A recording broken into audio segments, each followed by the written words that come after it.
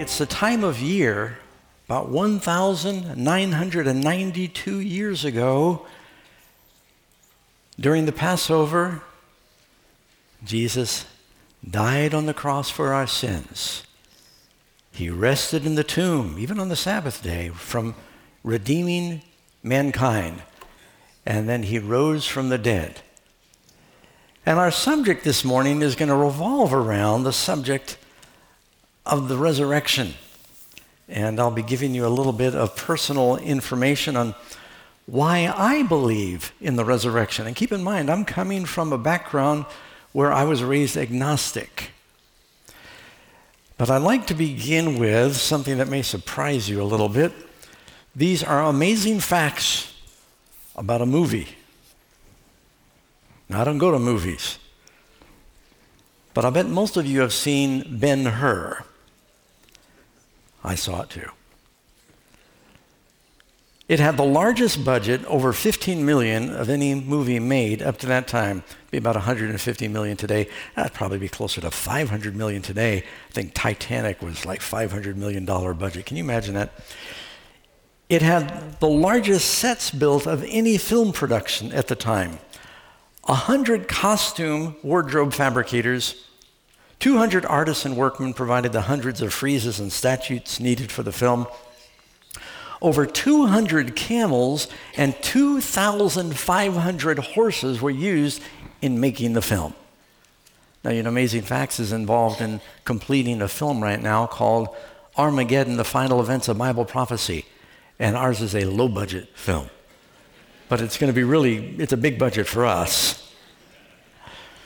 But I can't imagine working with 2,500 horses.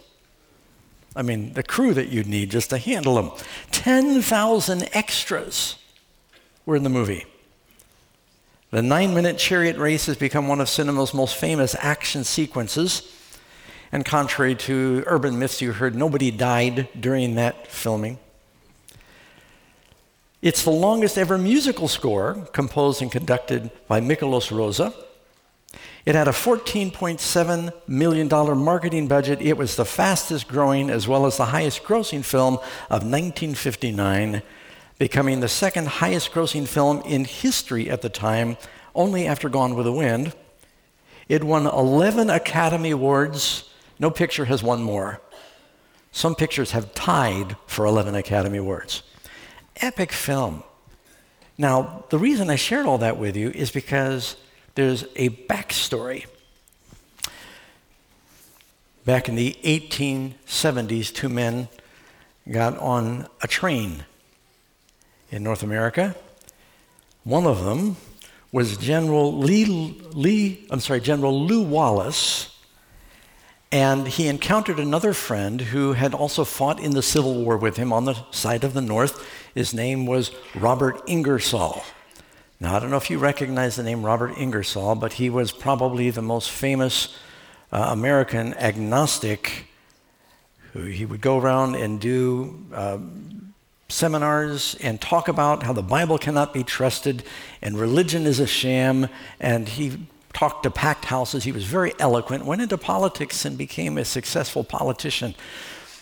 They knew each other from the war, and Ingersoll asked General Wallace if he would like to sit with him in his coach. So they sat in their private coach, and they had a long ride going to this convention. They were both going to the same convention. And Ingersoll took in talking to Wallace about there is no God. The Bible cannot be trusted. And he waxed eloquent, and it flowed like a river for hours. And Wallace was not especially religious. He was rather indifferent to religion. But he was so rattled by what Ingersoll said that he resolved, I need to study into this for myself. Because if what he's saying is true, nothing really matters. And he needed to find out. So he did a personal study on, is there a God? Is the Bible true? And by the way, Wallace, while he was once a general, afterward he was an attorney. So he looked at it from a logical, defensible position as a lawyer. Here's what he says. To write all of my reflections would require many pages. I pass them to say simply that I resolved to study the subject. It only remains to say that I did as resolved, with results. The first result is I wrote the book Ben-Hur. The second is a conviction amounting to absolute belief in God and the divinity of Christ. So that whole movie that became an epic film about the resurrection, it's what you would call historical fiction. It grew out of someone being challenged on the subject of, is the Bible true? Did Jesus really live? Did he rise from the dead? Now, when I first heard this, I was a little shook.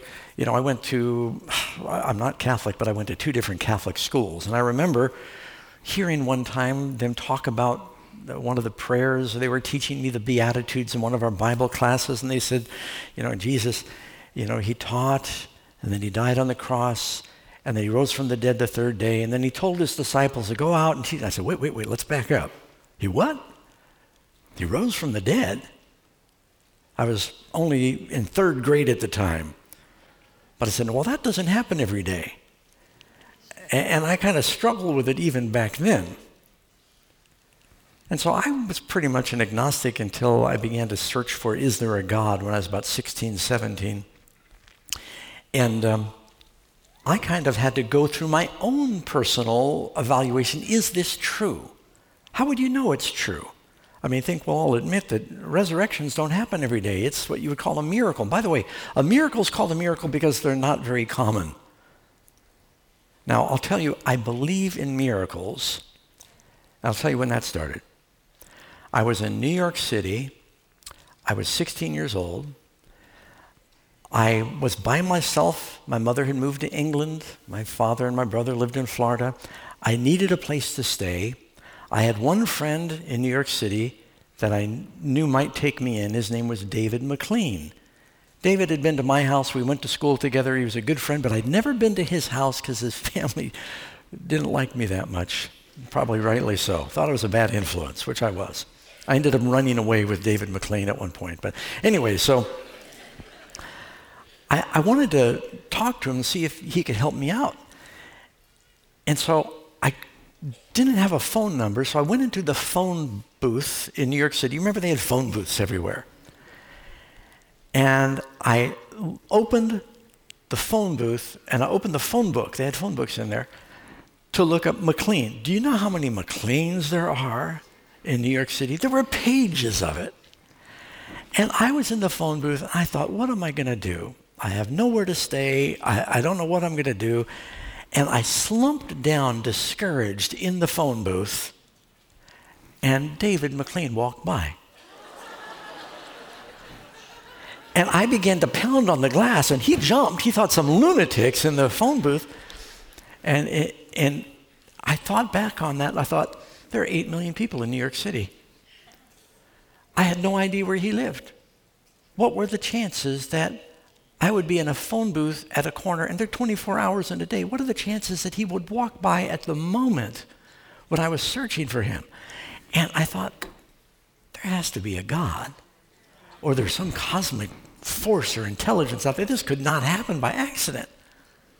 And so stuff like that began to convince me there must be a God and there could be miracles. But how did I come to the point where I could believe in the resurrection? Well, I've got 7 primary points. I may take a few rabbit trails along the way. First of all, 2/3 of American adults, there was a survey that was done by the Life Study, and 2/3 of Americans, 66%, say they do believe in the biblical account of the physical resurrection of Jesus. But it's troubling when you realize that those that are between 18 and 30, 18 and 34, 59% do not believe, meaning that the generation that is coming along, as you probably already heard from numerous studies, is becoming more and more agnostic and less believing in Christianity, believing in God. Things are changing in our culture, and I'd like to especially appeal to that group in my comments this morning. Why do I believe in the resurrection? 1, it was foretold in the Bible. Paul says in 1 Corinthians, he said that Jesus rose the third day as the scriptures say, according to the scriptures. There are many scriptures. You can look in the Old and the New Testament. Old Testament, Psalm 16, verse 10, you will not leave my soul in the grave. This is speaking of the Messiah. It didn't say, wouldn't go to the grave. He said, you wouldn't leave it there. Nor will your Holy One, the Messiah, see corruption. Wouldn't be there long enough to decompose, which happens after the third day. Jesus, walking around when he was alive, he told them over and over. From that time, Matthew 16:21, Jesus began to show to his disciples that he must go to Jerusalem and suffer many things from the elders and the chief priests, be killed, and rise the third day. He said it very frequently. He said it so frequently that even his enemies remembered this after he was crucified. They went to Pilate. You find this in Matthew 27:63. They say, sir, we remember while he was still alive how that deceiver said, after 3 days I will rise. They remembered it. That's why they requested a guard at the tomb, which of course just further proved that it did happen. It increased the number of witnesses. So there are so many prophecies. I mean, Jesus said, no sign will be given to this generation but the sign of Jonah. And the big sign of Jonah is, it's not very likely that a person's going to come out of a fish alive after 3 days. Jonah's experience is a type of a resurrection. Indeed, Daniel coming out of the lion's den is a type of the resurrection. Shadrach, Meshach, and Abednego surviving the fiery furnace is a type of the resurrection. When Abraham goes up the mountain with Isaac and he's going to the place of sacrifice, and there's a substitute, and Isaac comes back alive, Paul tells us that that is a type of the resurrection. And so you've got all these different examples in the Bible where it looks like it was hopeless, and then things turned around. So the prophecies foretold this. Point number 2, Jesus' after death appearances. All the different times that he appeared after he died. According to the Apostle Paul's letters, as well as the 4 gospel accounts, Jesus appeared alive after his death on numerous occasions in diverse and varied ways. They saw him in the upper room. They saw him on the Mount of Olives. They saw him fishing at the Sea of Galilee. They saw him walking between Jerusalem and Emmaus, and many other occasions that are not even recorded. It says over a period of 40 days he appeared. Now, look at how Paul describes this in 1 Corinthians chapter 15, verse 3. And I think you're going to see this on the screen. 1 Corinthians 15, verses 3 through 8. For I delivered to you first of all that which I also received, that Jesus Christ died for our sins according to the Scriptures, and that he was buried, and that he rose again the third day according to the Scriptures. Notice he says, according to the Scriptures. This is what it said was going to happen. And that he was seen by Cephas. Cephas is one of the names for Peter, same name. Then by the 12. Notice 12, speaking those who were of the team of 12 apostles. After that, he was seen by over 500 brethren at once. Now, friends, if I came, running in the room here and I said, wow, you won't believe it, I just talked to Gabriel. He said, you talked to Gabriel? Yeah, Gabriel the angel. You sure? Yeah, I saw this shadow, and then I heard this voice, and I'm sure it was Gabriel. You go, nah. Well, 4 people come in and said, we just saw Gabriel. And you say, well, still, they maybe all had the same hallucination. But if we all came in and we said, we saw Gabriel and we touched him. Then you say, what? Then if we all came in and we said, we saw him, he spoke to us, we spoke to him, we touched him, and we ate together. If people don't believe that, what evidence would you accept? What did Jesus have to do after the resurrection to prove he was real? What would you accept? If you won't accept that he walked and he talked and he ate and he appeared to them and they could touch him, he wasn't a phantom, and this is not 1 or 2 people. This is hundreds of people that saw him. I would think that's pretty compelling. Then it says he was also seen, the greater part, after that he was seen by over 500 brethren at once, of whom the greater part remain to the present. He said, when Paul writes this, he says, many are still alive if you want living witnesses. He's writing to the church in Corinth. But some have fallen asleep, some have died. After that he was seen by James. This is James, the brother of Jesus, who ends up becoming a leader of the church. Jesus especially appeared to his brother because, the Bible says even his brethren did not believe. So Christ also appeared to those not only who did believe, he appeared to those who didn't believe. The Apostle Paul certainly did not believe, and Jesus appeared to him. Now, if I was Jesus, I would have gone and appeared to Pilate and made it really interesting. And it says, then by all the apostles. Now he mentions the 12 up higher, and so when it says apostles here, the word apostle there could also be talking about the 70 that were chosen. Remember, he not only sent out 12, he sent out 70. And then it says, last of all, he was seen by me also as one born out of due time. If anybody had no good reason to believe in the resurrection, it would be Paul.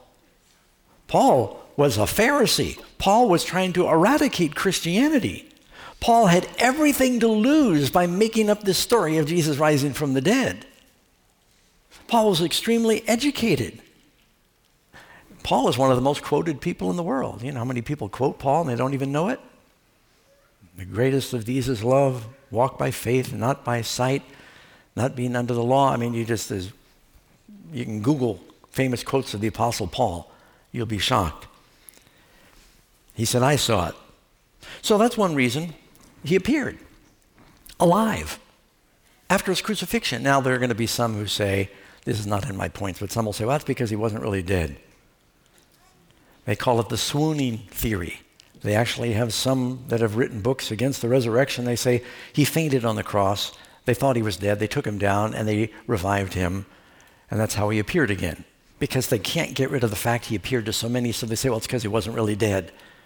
And then there are those who say, well, he actually drank a concoction. When they put the sponge up to the cross, they gave him a drug and to put him into an induced coma so that they were able to keep him alive, and then they resuscitated him later. He never really died.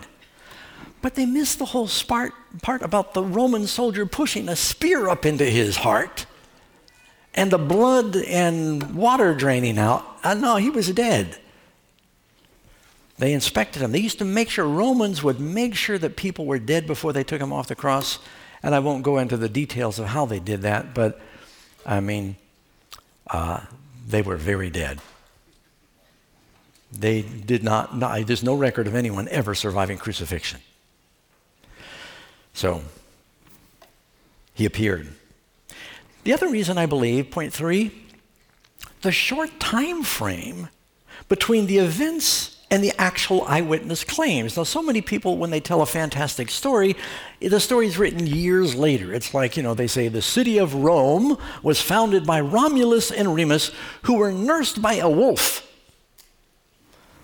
And this legend is written, hundreds of years after they had all been dead and gone, and they just make up, it's as true as Hercules or anything else. There's all kinds of interesting stories. When you read Homer's Odyssey, you wonder how much about the Battle of Troy and the Trojan horse, how much of that is true. Were there really sirens on the island calling the men into the rocks? Was there really a cyclops with one eye? Was there really a Medusa with snakes coming out of its head? Because of some of the things in Greek mythology and these things, they say, oh, how can that be true? But the Bible's written very differently. The Bible gives a lot of very accurate accounts of history and events of empires and customs of the day in great detail. And it not only talks about the good things the heroes do, it talks about their embarrassing failures. It is one of the most objective books of history that you could ever read. Where the other was, they always make the hero out to be this almost a divine champion that is beyond reality. But it'll tell you about King David killing Goliath, and it'll tell you about David and Bathsheba. There's a short time frame for the Bible.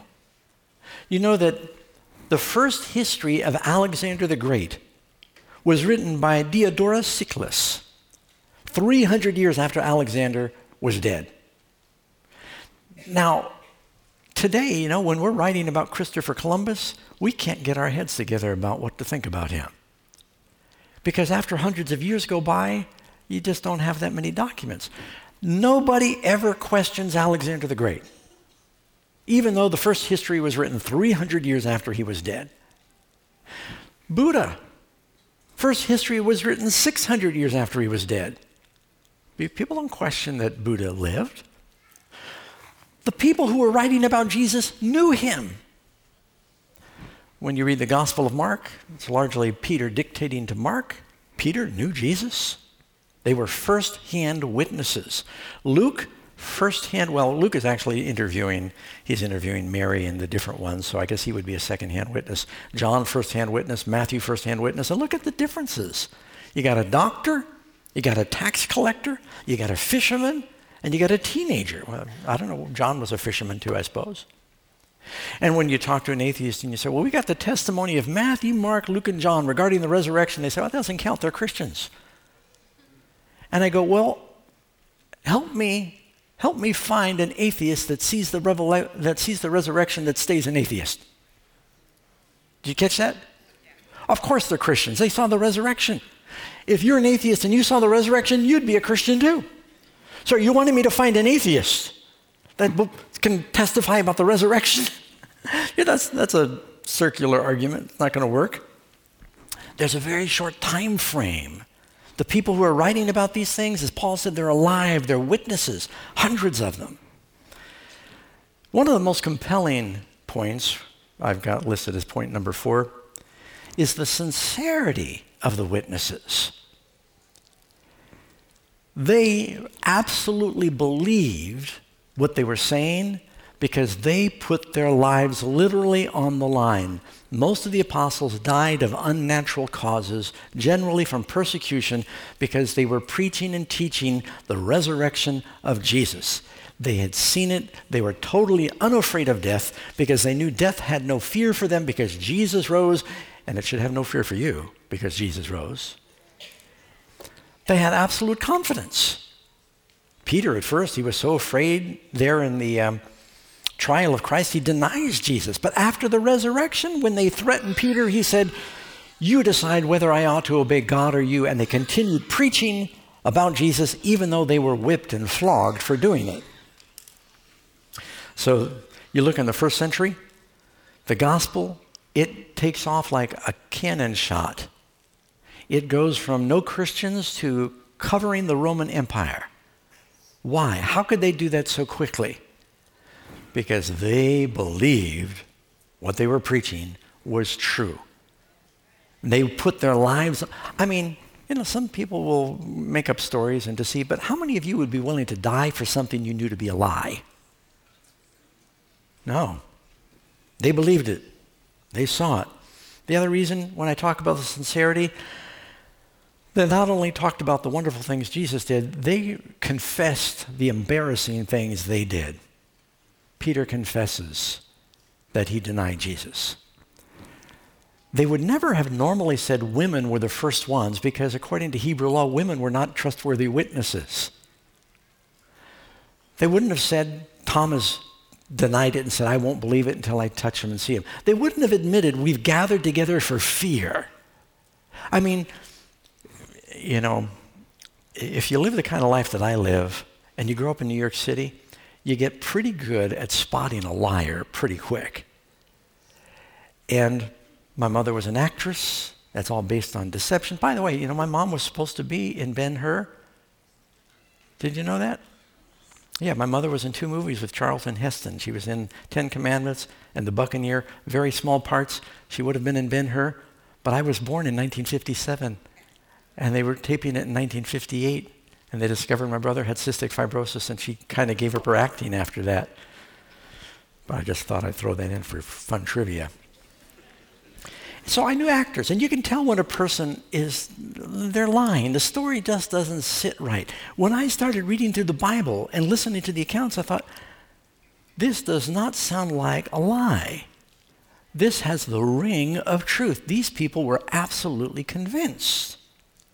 And while I'm thinking about it, believing in the resurrection for me wasn't any harder than believing that God created things by speaking. Let's admit it. Once you believe that God can speak the cosmos into existence, then why would you struggle with the idea that the God who did that could rise from the dead? Isn't that right? And so I was just dealing with the miraculous, the miracles in the Bible. Could they be true? And so it didn't all happen all at once, but the more I looked at the evidence, I went through the same experience, as C.S. Lewis and Lew Wallace and many others had said, what does the evidence say? So they were absolutely sincere. Then you've got the extra-biblical accounts. It's not just the Bible talking about this. There are historians outside of the Bible that talk about it. You got Christians and non-Christians, believers and unbelievers, and they admit it. Not only in the New Testament, you got Tacitus. He was a Roman historian that had nothing good to say about Christians, but he acknowledged Jesus. He acknowledged that Jesus was crucified. He says Jesus was crucified by Pilate. He was a historian during the time of Emperor Tiberius. You've got Josephus, Lucian, the Talmud, Clement of Rome, Ignatius, Polycarp, Barnabas, Justin Martyr, etc. They're all living outside of the Bible. They're all recent reports, many of them contemporaries with those who witnessed it, and they talk about the events as though they're absolute history. You know, friends, if you're going to believe anything you ever read in history, you're not going to find more in ancient history than you're going to find on the resurrection of Jesus and the times of Jesus. There is a reason that history today is dated from his birth. So, let me give you one example. I talked to you a minute ago about James. Jesus appeared to James. Not only does it mention that in the Bible, here's from the writings of Josephus. Josephus is a Jewish historian, and Flavius Josephus. He actually witnessed the destruction of Jerusalem. He was spared. He ended up being adopted into one of the Roman families, and they tasked him with writing the history of the Jews so they would have it. The Romans were big on libraries and wanted to know what happened, and so he wrote the history. And he wrote a lot more than they probably wanted. Here's one segment from Antiquities, Book of the Jews, Book 20, Chapter 9. Festus was now dead, and Albinus was but upon the road. So he assembled the Sanhedrin judges and brought before them the brother of Jesus, who was called Christ, whose name was James, and some others, or some of his companions. And when they formed an accusation against them as breakers of the law, he delivered them to be stoned. Well, this is what other historians tell us. James was stoned in Jerusalem. And this is years after he was sort of the chairman of the board for the early church. It's in history. So if you're not going to believe these things, what will you believe? The other reason I believe is it is a central, pivotal teaching throughout the New Testament. The teaching of Jesus rising is really the axle on which the gospel rotates. Acts chapter 2, as soon as the Holy Spirit's poured out, what does Peter say? Acts chapter 2, verse 23. Him being delivered by the determined purpose and foreknowledge of God, you have taken by lawless hands and have crucified and put to death, whom God raised up, having loosed the pains of death, because it was not possible that he should be held by it. Paul, Acts 17, verse 2. Then Paul, as his custom was, what did Paul do as a regular custom? He went into them, and 3 Sabbaths he reasoned to them from the Scriptures, explaining and demonstrating that the Christ had to suffer, rise again from the dead. Paul is explaining from the Scriptures, not the New Testament, that the Messiah would rise from the dead. This Jesus whom I preach to you is the Christ. Paul would have had nothing to gain by doing that, and on many occasions he got stoned, because to say that Jesus could rise from the dead was putting him on a level with God. They called that blasphemy. Acts 5:29. But Peter and the other apostles answered and said, we ought to obey God rather than men. The God of our fathers raised up Jesus, who you murdered by hanging on a tree. Romans 8:11. But if the Spirit of him who raised up Jesus from the dead dwells in you, he who raised Christ from the dead will also give you life in your mortal bodies through his Spirit who dwells in you. See, it's also very important to believe in the resurrection because the gospel salvation components rest upon it. Did you catch that? The resurrection of Jesus is like it's the kingpin, the linchpin that holds together the gospel. Paul is saying because he rose, this miraculous power of new life is the same Spirit that raised up Jesus that gives you new life. 1 Thessalonians 1:10. It's connected with the second coming. and to wait for his Son from heaven, whom he raised from the dead, even Jesus who delivers us from the wrath to come. Hebrews 13, verse 20. Now may the God of peace, who brought up our Lord Jesus from the dead, that great shepherd of the sheep, through the blood of the everlasting covenant, make you complete in every good work to do his will, working in you what is pleasing in his sight, through Christ Jesus, in whom be glory forever and ever. Amen. Raised from the dead, raised from the dead. Jesus said, destroy this temple, and in 3 days, what would happen? I will raise it up. The whole message, the punctuation, the exclamation mark that Jesus makes on everything else he said earlier is that he would rise from the dead. If you wondered if he was the Son of God, he said, well, I'll prove it. He said, I lay down my life and I take it up again. I mean, you got to be pretty powerful to raise yourself, wouldn't you say? And then, of course, point number 7, the empty grave. Oh, I think that is actually a point. They went to the grave. They had put his body in the grave. You got all these gospel testimonies. They laid him in the grave. He was dead.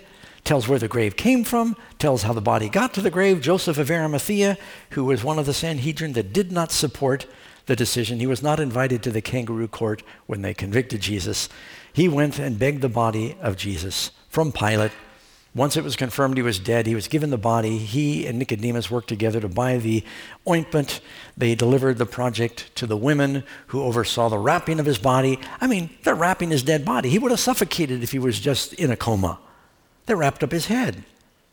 And they went to finish getting the spices, but the Sabbath was coming. You know, I always thought this was a really good argument for the Sabbath truth.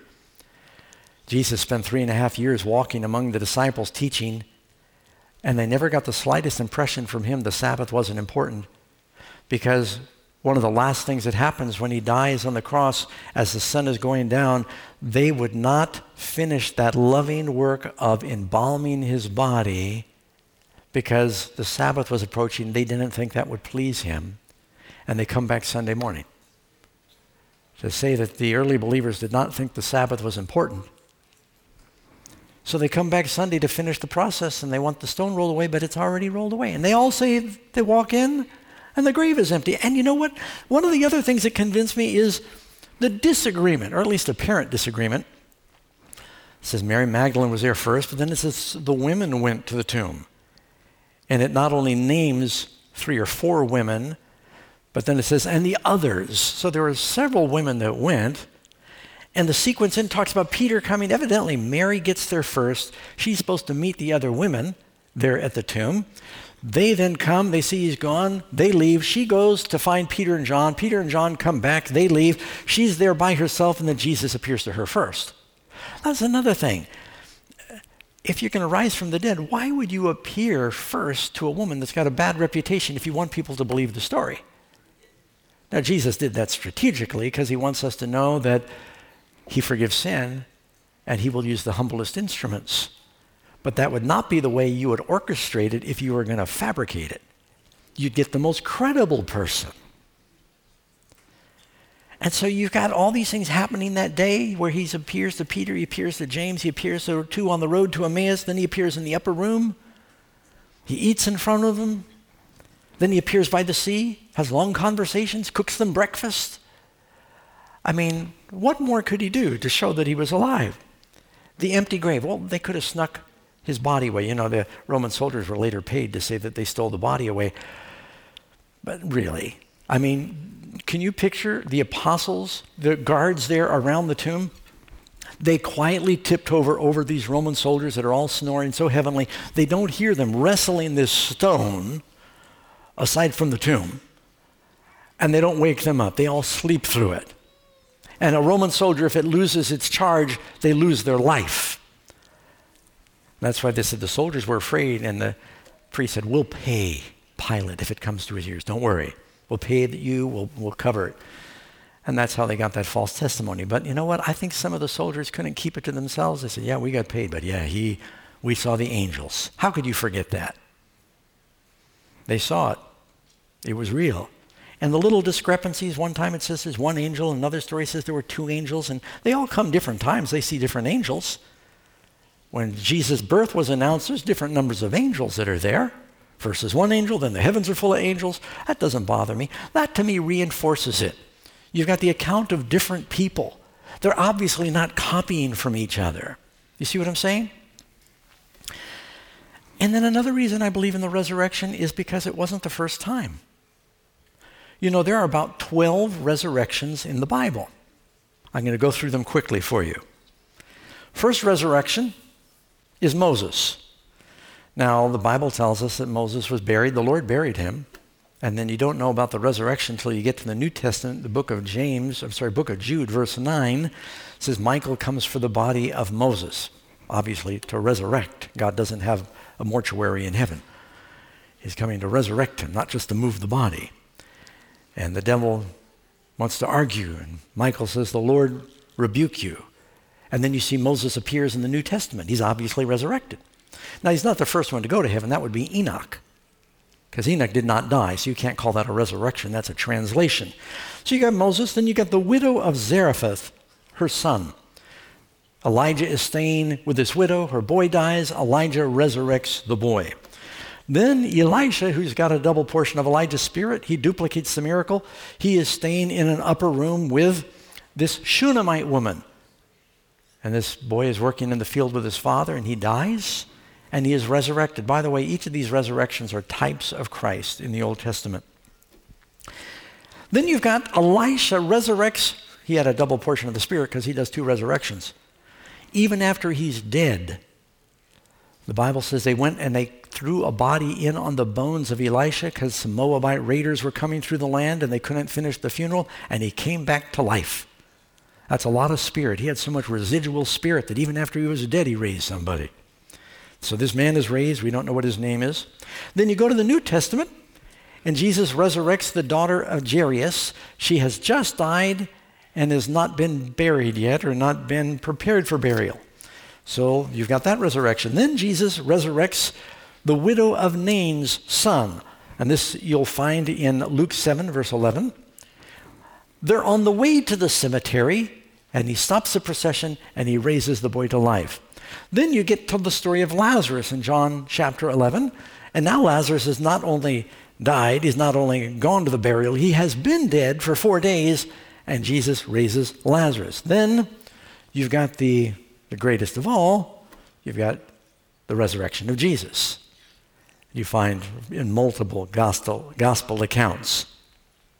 But when Jesus died, when he died on the cross, it says there was an earthquake that opened up a number of graves around Jerusalem. And after the resurrection of Jesus, many of the saints, not all, but there was a small group of saints that appeared, and they went into the city, and they appeared to others from some of the believers from times past.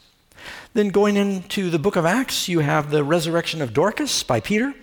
She was dead, all wrapped up, ready for burial. Eutychus falls out a window when Paul is preaching, which is a lesson for preachers not to preach too long, because it can be hazardous.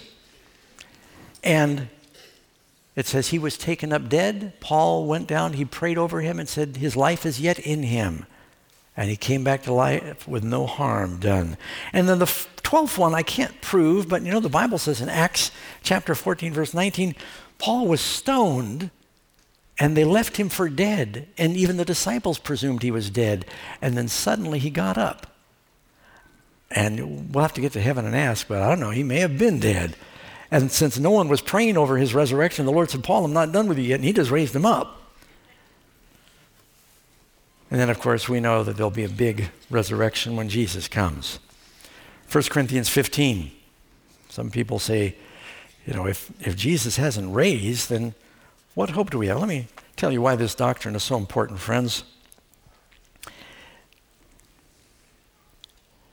Now, if Christ is preached that he has been raised from the dead, how do some among you say that there is no resurrection of the dead? If there's no resurrection of the dead, then Christ is not risen. And if Christ is not risen, then our preaching is empty. Your faith is also empty. We're wasting our time here today. Yes, and we are found false witnesses of God because we have testified that God raised him up, whom if God did not raise up Christ, In fact, the dead don't rise. For if the dead do not rise, then Christ is not risen. And if Christ is not risen, your faith is futile. You are still in your sins. See how important the resurrection is?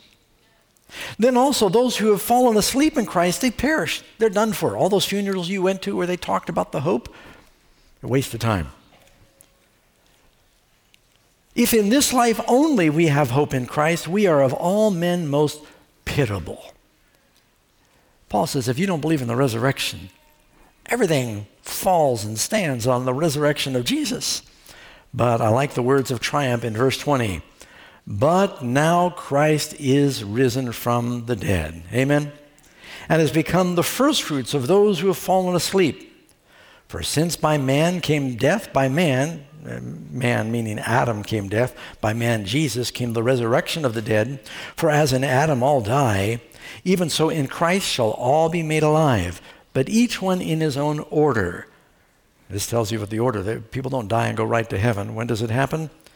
It says, Christ the firstfruits, afterward those who are Christ at his coming. Can you say amen? Is there a resurrection? Do the dead rise? You know, friends, all I've got to do is just look at, a monarch butterfly or any butterfly. You think about what a miracle that is. And here this caterpillar, after eating like crazy, it then forms a chrysalis, cocoon, and it goes through this transformation, this metamorphosis that the chemicals turn into a soup, and they reorganize, and this fat worm emerges as a delicate, elegant flying machine with color. It's just, who can explain that? How would evolution ever account for that? There's a fish called the lungfish. You find them in Africa. That during times of drought, you know what they do? They burrow in the mud when they realize the water's running out in their river. And they emit this mucus that surrounds their body. They wiggle around. Eventually that mucus hardens and forms a shell, and they leave one little pinhole, and they shut down their metabolism, and they stay there stuck in the mud for up to 3 years with no rain. Just breathing enough to keep them alive, evidently. And then the rains come, it melts the cocoon, and they come back to life. I got these frogs up in the north, toads. They look like rocks. You find them under rocks. They freeze. It looks like it's hard as a rock, but they got a little bit of antifreeze. Evolution's amazing. I'm saying that tongue in cheek. They got this antifreeze. They just stay totally frozen, but just enough antifreeze in their blood to keep it from totally freezing. And it warms up. They shake themselves and they hop off. And so when the Bible says that the Creator, the Son of God, came into the world as a man, and after he was executed, even after foretelling several times that he was going to rise from the dead and that he rose from the dead, well, I believe it. I believe it because it's in the Bible. I believe it because it makes sense. I believe it because I see how it transforms the lives of people who believe it. The whole world is better for it. There was one quote I didn't read you from Josephus. This is a Jewish historian. It's not in the Bible, but he's a fairly accurate historian.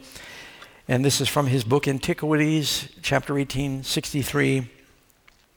About this time lived Jesus, a wise man, if indeed you ought to call him a man, for he was an achiever of extraordinary deeds and a teacher of those who accept the truth gladly.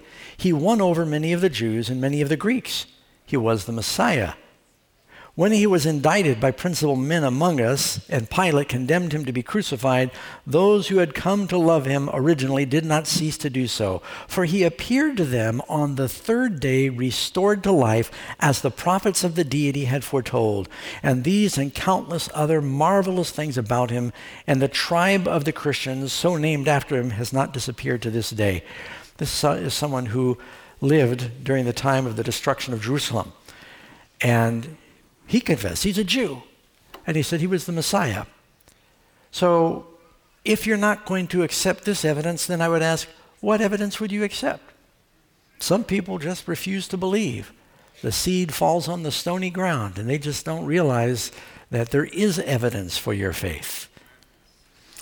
I remember reading a story about a missionary in Brazil, and he was working with this remote tribe in the Amazon, and many of them were struggling with illness.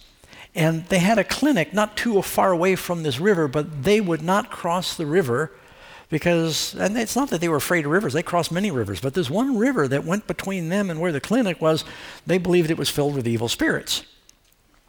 And a plague started going through the whole tribe, and many were dying, and the missionary begged them to follow him across the river, and he said, all will be well. He said, you go to the hospital, they'll give you medicine. They said, we can't go in there, there's evil spirits. And so the missionary, he went down by the edge of the river, and he put his feet in the river. They said, look, nothing's happening to me, come.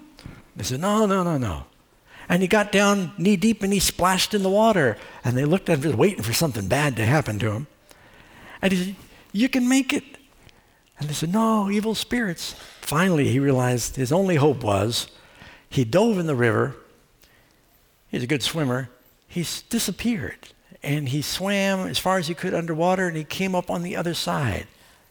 And then he waved at them, and they all jumped on the shore, and they cheered, and they were then willing when they saw that he had gone across to the other side to take the plunge of faith. Now, we have someone that has gone before us, and he came up alive on the other side. This life is not it. This life is preparation for the life that really matters. Death is not the end for the Christian.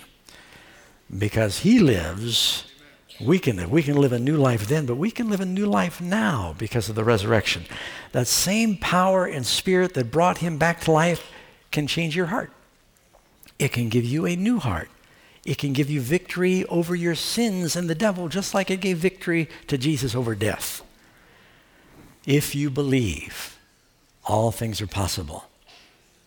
It's sad when people believe a lie. It's sadder still when people refuse to believe the truth. Jesus rising is the truth, friends.